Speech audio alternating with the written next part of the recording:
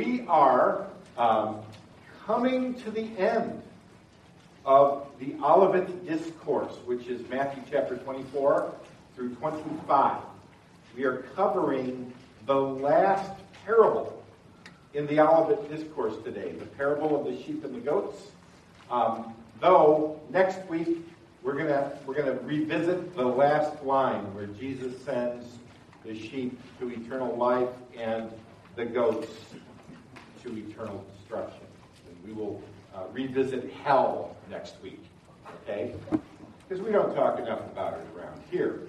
But today we want to take a look at the parable of the sheep and the goats. Debbie Coates got me that picture of the goats. So if we could have all the goats over here on this side.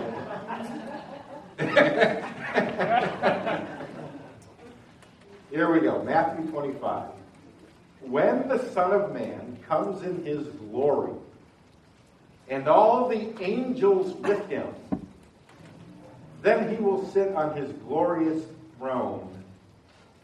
Before him will be gathered all the nations, and he will separate people one from another as a shepherd separates the sheep from the goats. Now let me pause right here and point out that while this is the parable of the sheep and the goats, the parable hasn't started yet.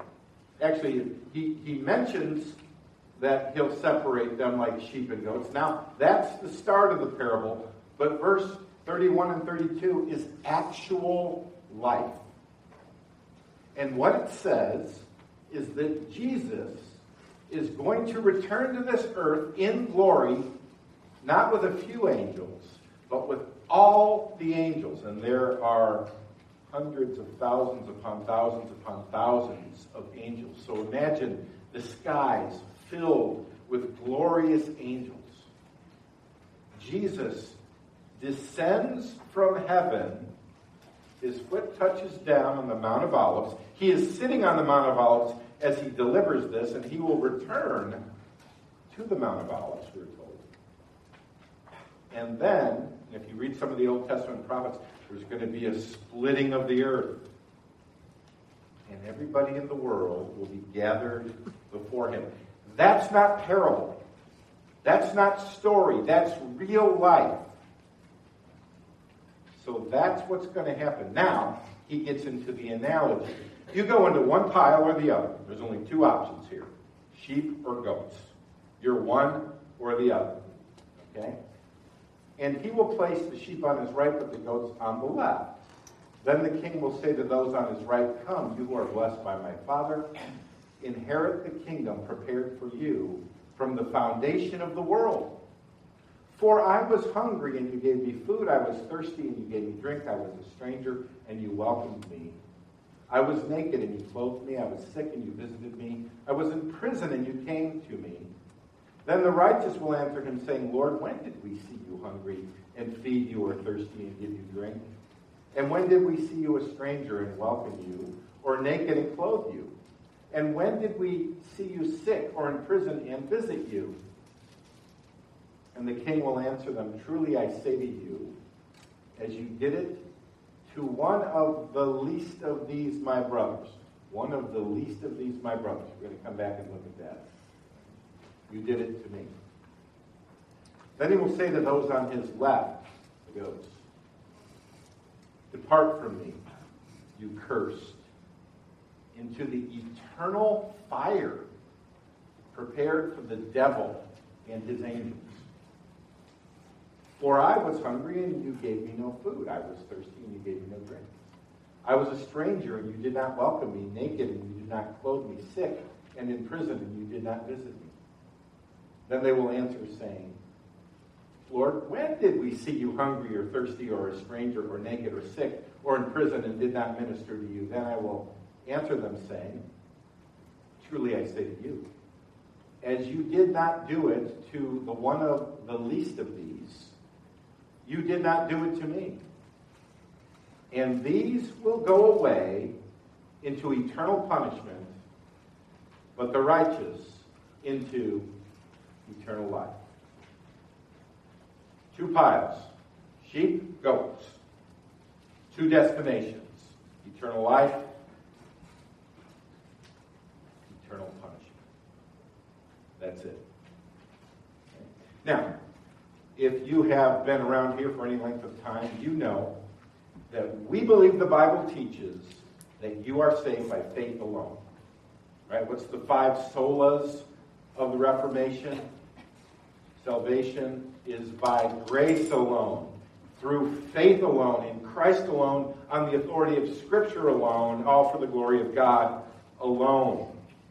You are not saved by works. You are not saved by anything you do. You are saved by what Jesus did for you. He died in your place. He lived a perfect life in your place. How do you get what Jesus did? You trust him. You place your faith in him.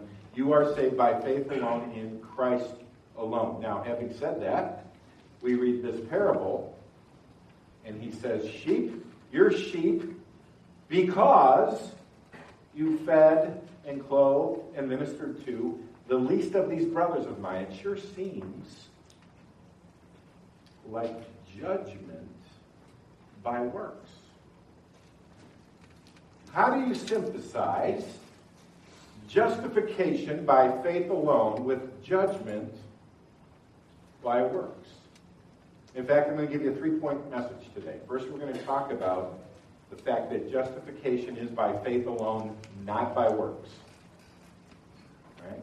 In fact, we have to establish that point to then move to the second point. The second point is judgment is according to works. Now you go, wait a minute. Justification by faith alone, judgment according to works, those are not contradictions. Those fit together. We'll talk about how that works. Right? And then the third point I want us to see is that judgment is according to certain kinds of works in this particular passage. All right? So justification is by faith alone. Judgment is according to works, and judgment is according to certain works, at least in this passage. So let's first of all establish the truth that justification is by faith alone, not by anything you do. Now, when we talk about justification, what are we talking about? Well, God's perfect. He can only admit perfect people into heaven. We are all disqualified because we've all sinned and rebelled against him. So, for him to declare us perfect, we need perfect righteousness. And that's where Jesus comes in. He died to pay for our sin. He lived a perfect life. In other words, he's our substitute. And when we trust in him, we get everything he is. So God can declare you perfect. So justification, the definition of justification is God declaring you perfect. Justification is by faith alone, because once you add your works and your efforts to it, your works are tainted. They're sinful. Even your best works smell like filthy rags. So Jesus provides all the perfection and all the righteousness you need.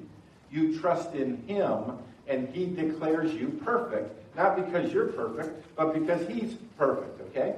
So, now we want to ask the question, and people go, oh, I can't figure out what the Bible says. Are you justified by faith alone or faith plus works? It's not that hard, folks. Let's take a look at some scriptures. Here in Galatians 2:16, Paul begins by saying, if anyone preaches a gospel other than the one that was originally preached, let him be accursed. So the stakes are high. You better get the gospel right, or you're going to hell. So then, Paul goes further, and he explains the gospel in the book of Galatians. And in Galatians 2:16, he sums up the essence of the issue here.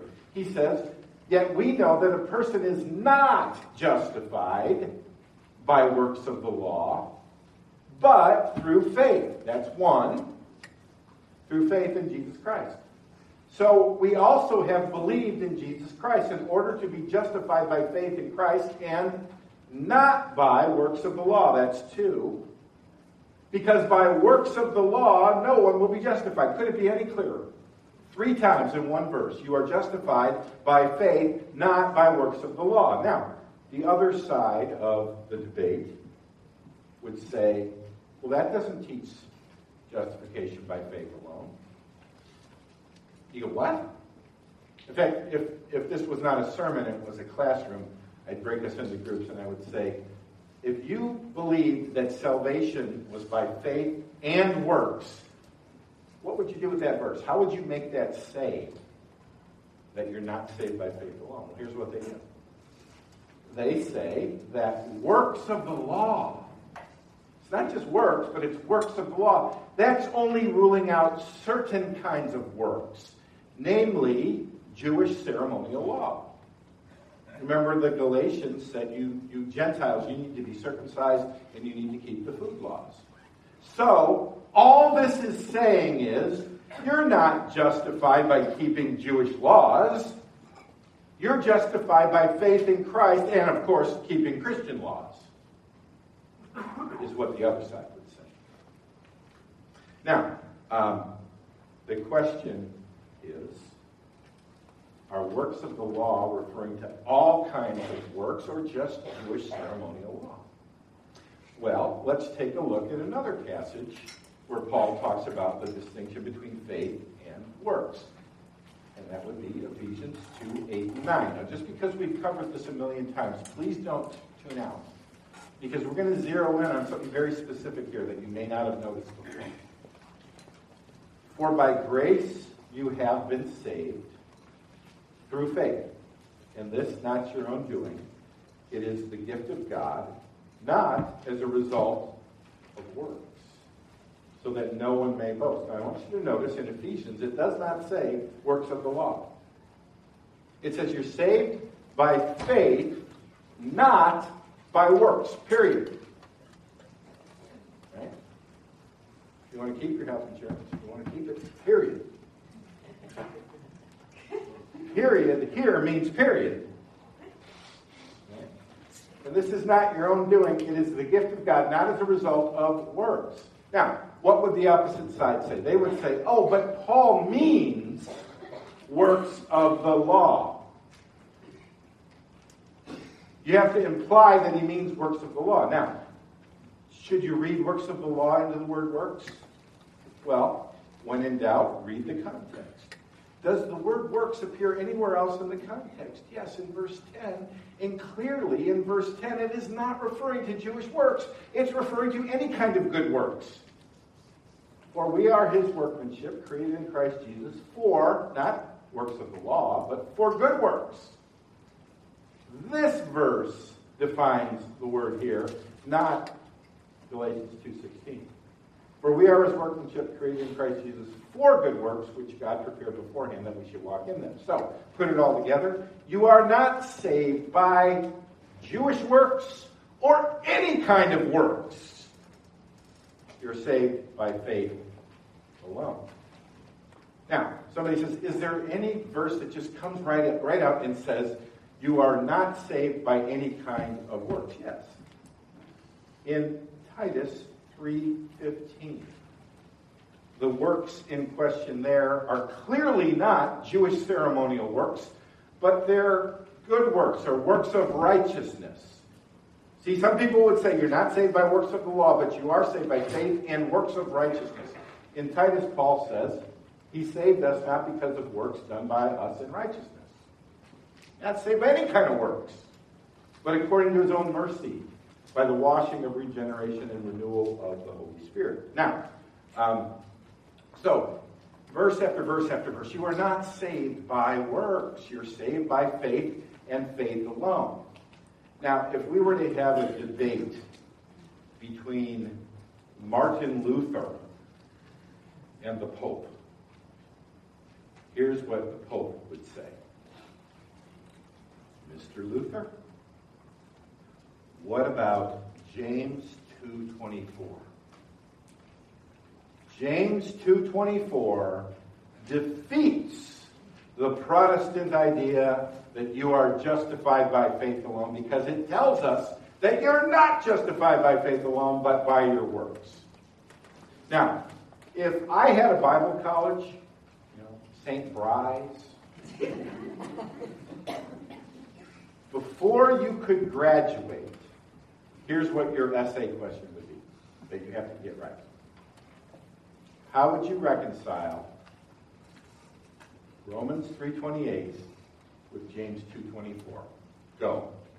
You can't get out of here unless you... It's amazing how many pastors and teachers and theologians can't do this. This is the foundation of the gospel. If you can't do this, you shouldn't be in the pulpit. You shouldn't be teaching a Bible study. And you certainly aren't going to graduate from St. Bryce. Right? So here's Romans 3:28. For we hold that one is justified by faith apart from works of the law. Could it be any clearer that you are saved by faith alone, not by works? Right? Compare that to James 2:24. You see that a person is justified by works and not by faith alone. What in the world are we supposed to do with that? Okay, you're dismissed. Have a good Sunday. How do you reconcile Romans 3:28 with James 2:24? Well, and again, if we were in a classroom, I'd break us up, and we've done this at Moody where we let the kids brainstorm, and for a whole hour, guess, could it be this, could it be that, what do we do? And many of them have become Roman Catholic in my class. So,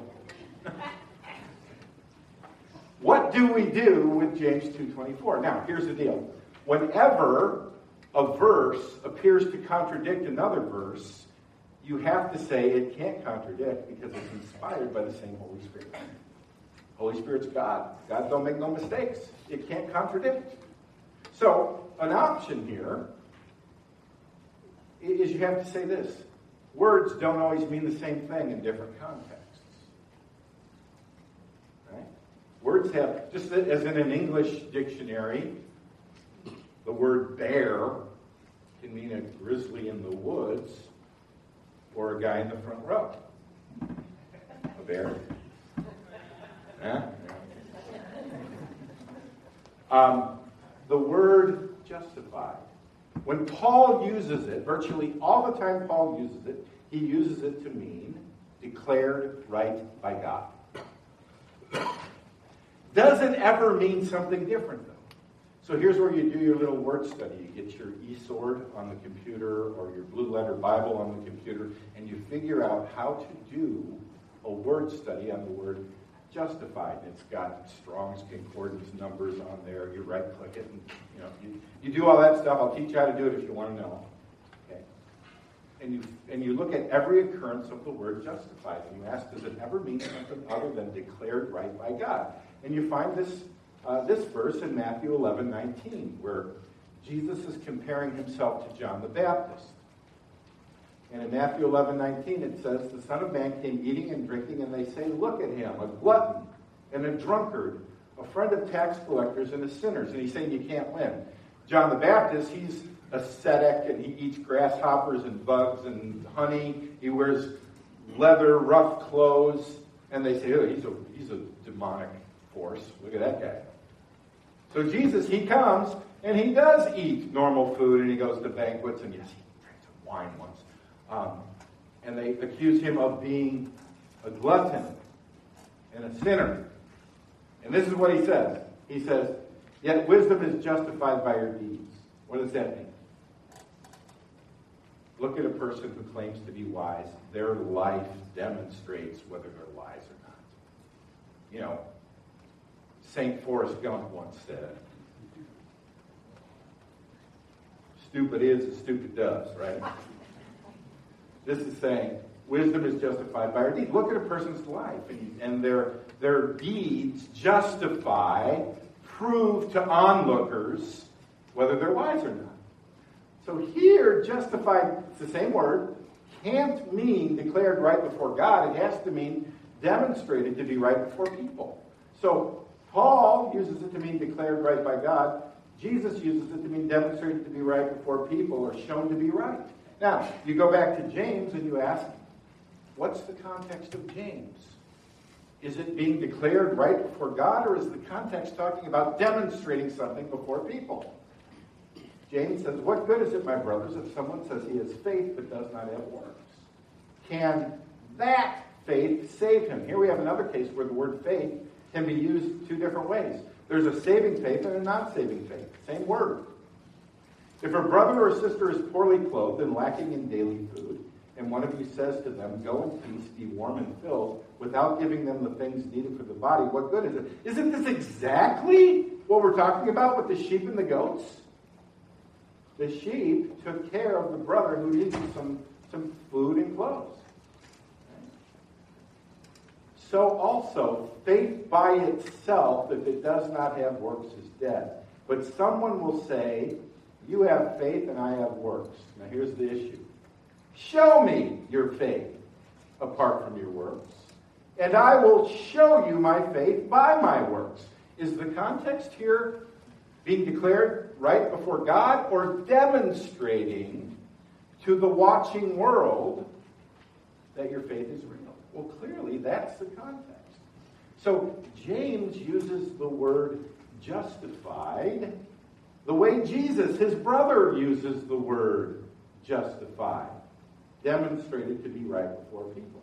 So, put it together. You're justified by faith alone. You're declared right before God by faith alone, not by works.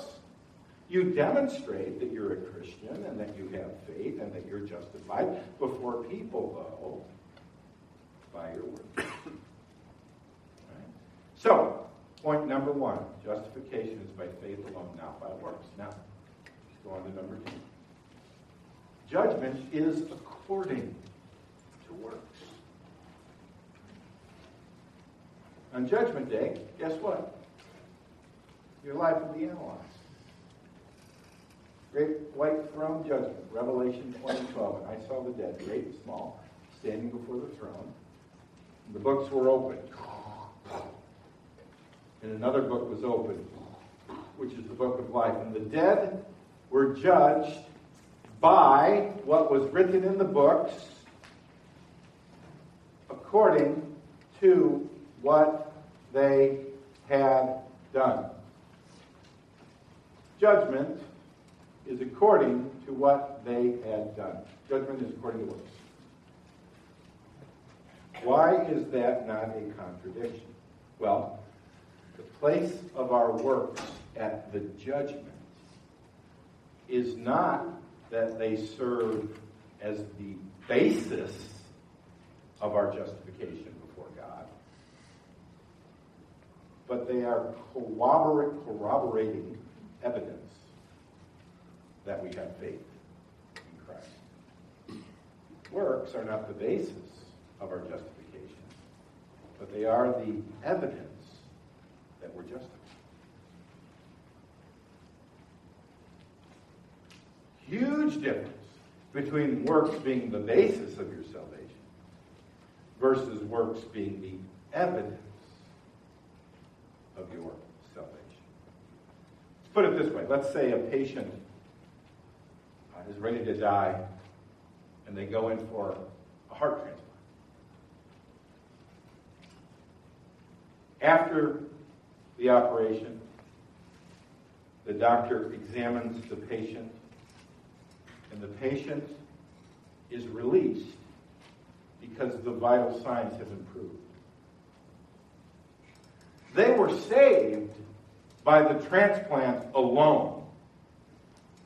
But the judgment upon whether they should leave or not is based on the results, the vital signs having improved. You are saved by grace alone, through faith alone, in Christ alone, not by works. But if you're truly saved, your vitals will improve. And on Judgment Day, the works will corroborate that you're truly saved. Okay? So, when we look at some judgment passages, like 1 Corinthians 6, 9 through 10, it says this: do you not know that the unrighteous will not inherit the kingdom of God? Do not be deceived, neither the sexually immoral. You claim to be a Christian, you're living with your boyfriend or girlfriend? you're deceived. You can't live that kind of lifestyle and have the Holy Spirit of God living inside of you. You may call yourself a Christian, but you're going to hell, according to 1 Corinthians 6, 9, and 10. Don't you know that the unrighteous will not inherit the kingdom of God? That's what that says. Well, who else? Neither the sexually immoral, nor idolaters, nor adulterers. You're flirting with somebody? Nor men who practice homosexuality, nor thieves, nor the greedy. Now, we're quick to point out the sexual sin. What about this one? The greedy, nor drunkards, nor revilers. Other people like to argue all the time. Nor swindlers will inherit the kingdom of God. Oh, so you're saved by not doing these things. No. You're saved by faith alone in Christ alone, but don't think you're saved if this is the condition of your life. This is the evidence that you're not saved. Not the basis upon which you get saved. It's the evidence that you either are or aren't saved. Likewise, Matthew 7:21, not everyone who says to me, Lord, Lord. It's not the profession of faith that will be looked at. What will be looked at? Not everyone who says to me, Lord, Lord, will enter the kingdom of heaven, but the one who does the will of my Father who is in heaven. Oh, this is salvation by works. No, it is salvation by faith in the Lord. Well, how do we know that it's true salvation? Because you'll do the will of the Father. Oh, you won't do it perfectly, but there better be a difference between you and the non-Christian. Right? So, justification is by faith alone, not by works. Judgment is according to works as corroborating evidence. So now, point 3. Judgment is according to certain works in this particular passage. Now, this passage has led to all kinds of wacky theology. And let's go back to basic hermeneutical interpretive principle from St. Bride's College of the Bible. Okay? You form your doctrine on doctrinal passages. In other words, on passages that outright teach about justification. And you supplement your doctrine with parables. If you start with a parable, you can read anything you want into a parable. So parables supplement doctrine. You don't start there. Okay? So some people have read this passage and they've said, oh, the sheep are surprised that they're sheep. They're welcomed into heaven and they go, I didn't know, this is a surprise. So some people have concluded that there's such a thing as Christians who don't even know they're Christians. In other words, they're kind to the poor. They act more Christian than some Christians, therefore they must be Christians, even though they don't know they're Christians, because they're surprised on judgment. Is that what this is teaching? No.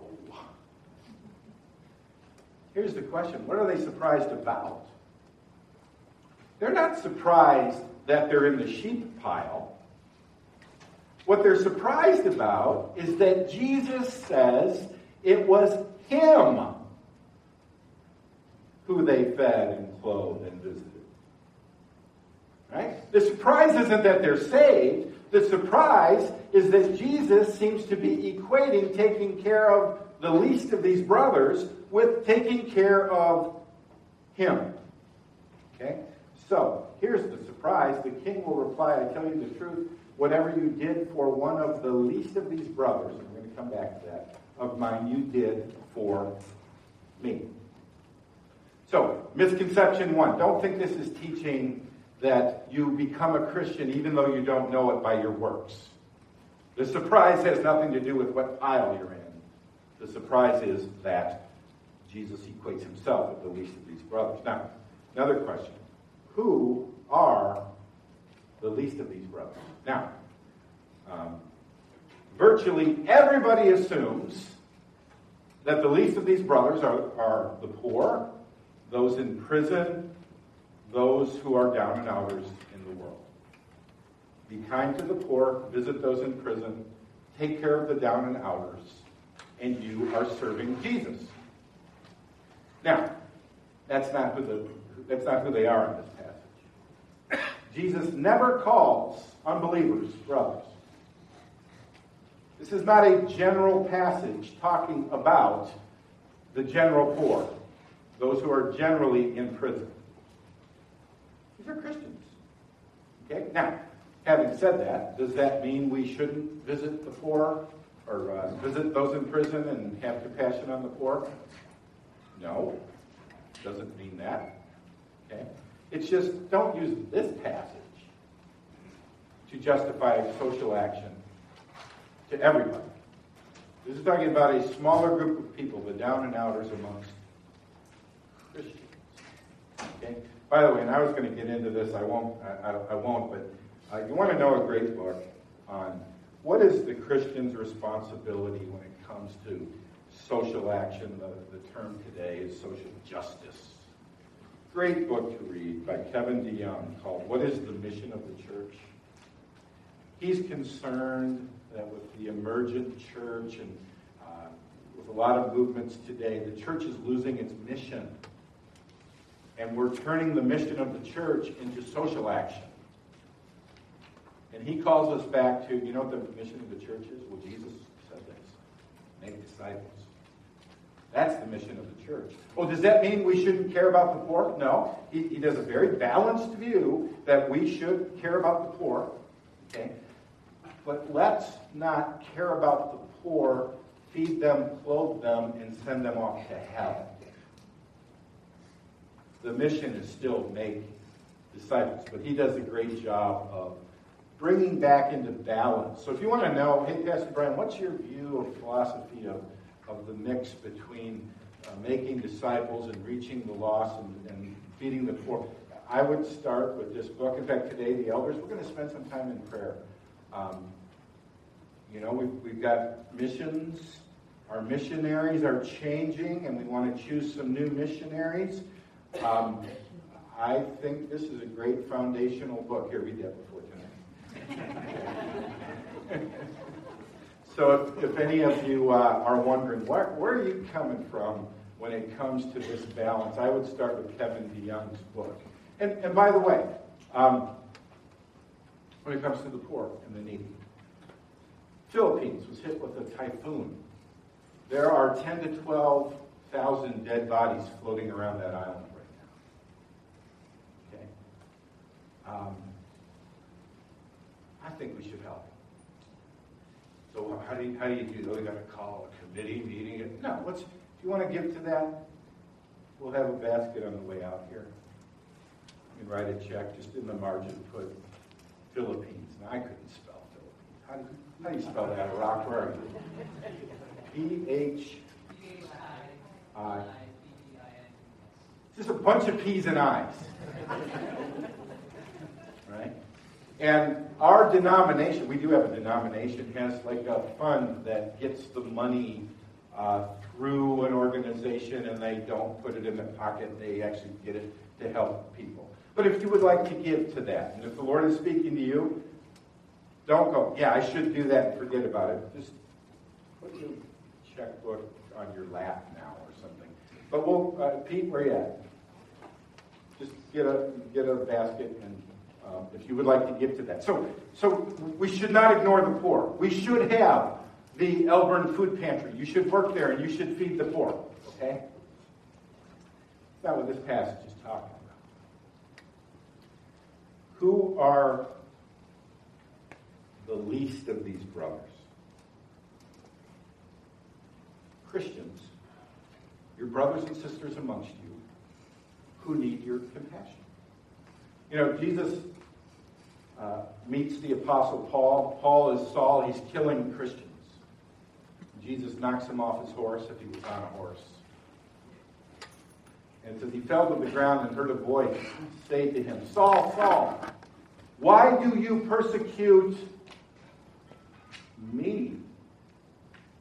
Who are you, Lord? Asked Saul. I am Jesus whom you are persecuting. Wait a minute. Did Saul ever persecute Jesus Christ personally? No.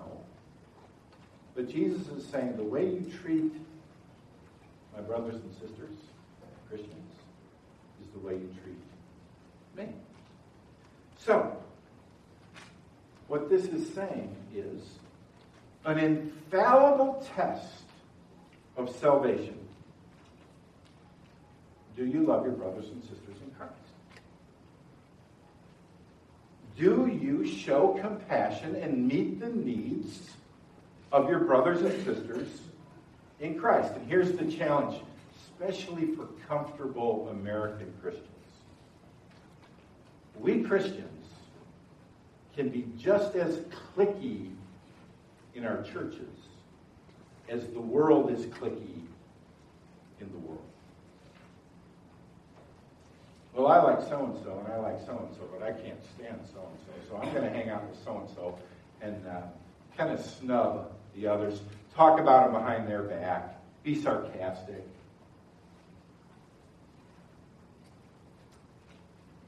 Then you're no different than the rest of the world.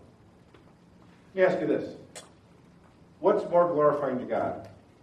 A church, or let's even make it small, a small group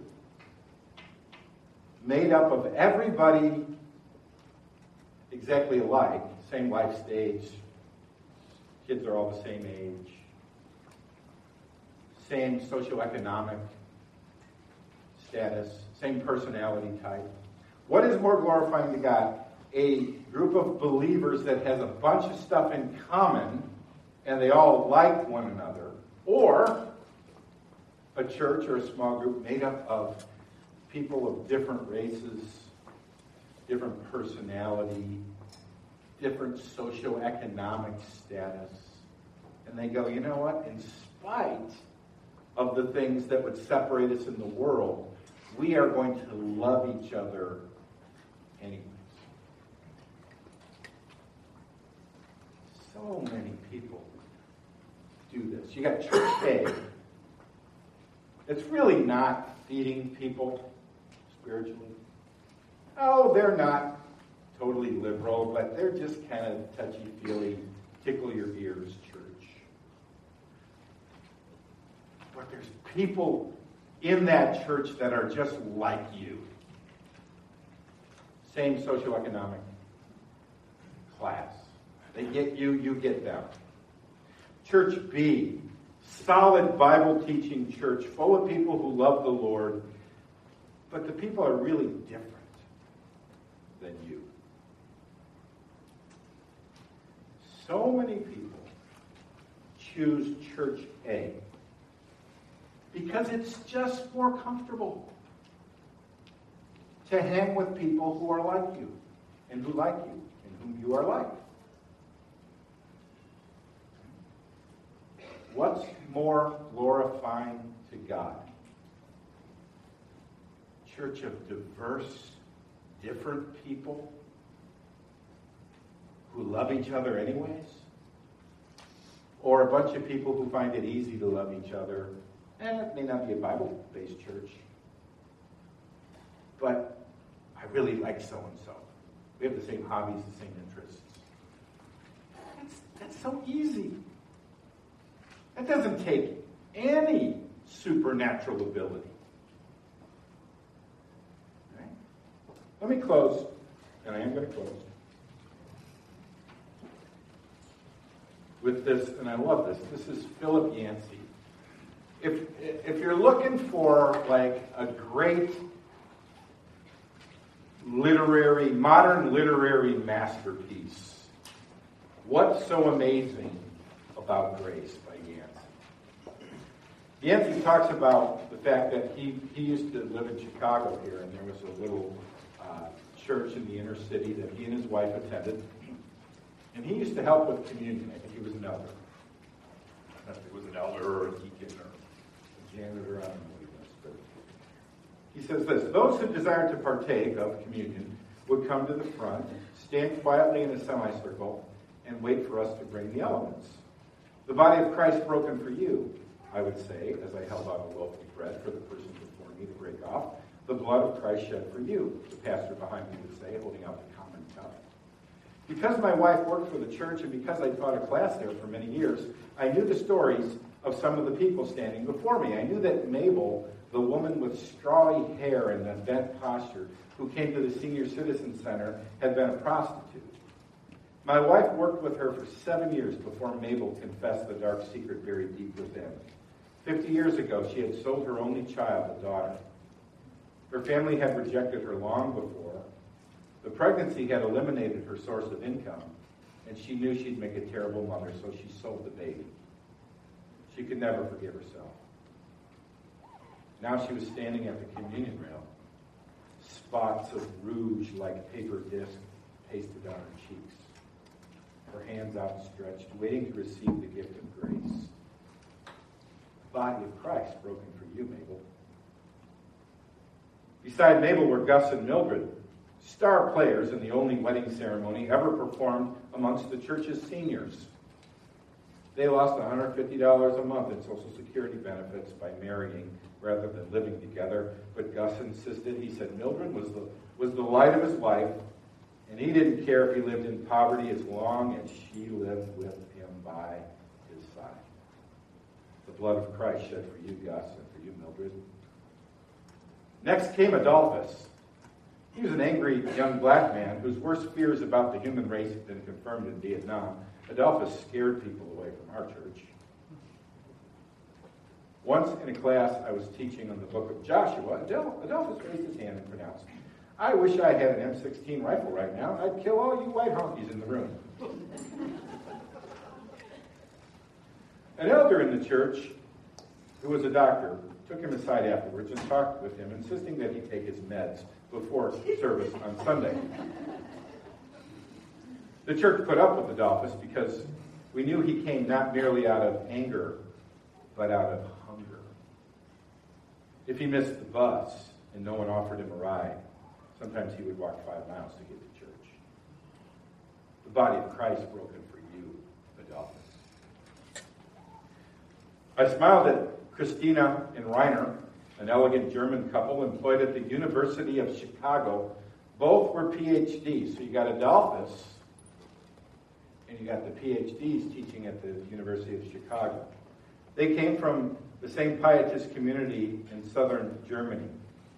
They told us about the worldwide impact of the Moravian movement, which still influenced their church back home. But right now, they were struggling with the very message they had heard. So the Moravians are all about raising up missionaries and sending them out to the poorest. And they were proud of that, but they had a problem.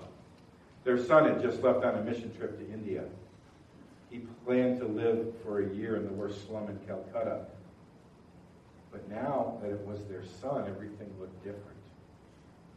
They feared for his health and safety. Christina held her face in her hands, and tears dribbled through her fingers. The blood of Christ shed for you, Christina, and for you, Rainer. Then came Sarah, a turban covering her bare head, scarred from where the doctors had removed the brain tumor. And Michael, who stuttered so badly he would physically cringe whenever anyone would address him. And Maria, the wild, overweight Italian woman who had just married for the 4th time. This one will be different. The body of Christ.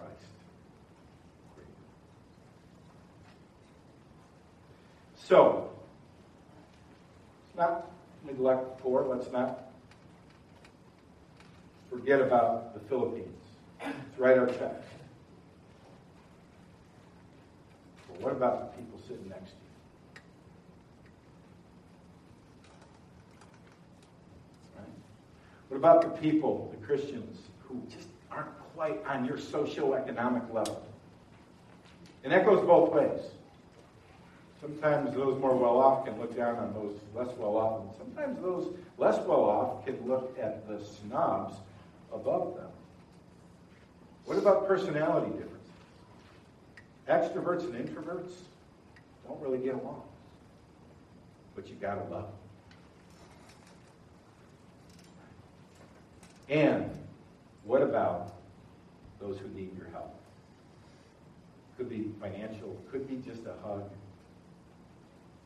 What do you need to do to make sure you're in the sheep pile, not the goat pile? And by the way, let me just end with, I know this is my 2nd time ending.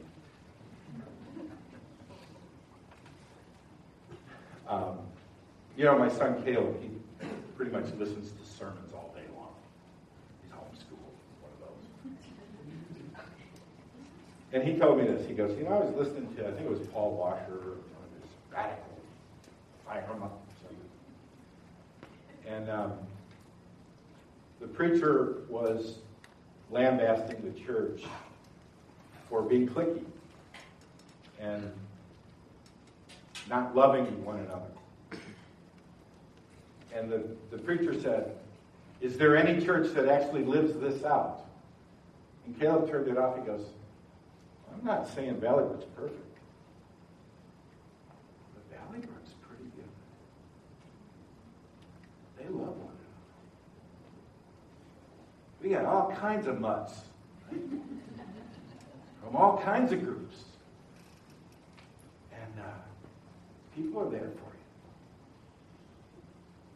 Great church. Sometimes we just need to be reminded and encouraged. Keep being a great church. Full of sheep, not goats, that loves one another. Right? Let's pray. Lord, thank you that your blood covers all kinds of different people. Thank you that your Holy Spirit melts down the barriers.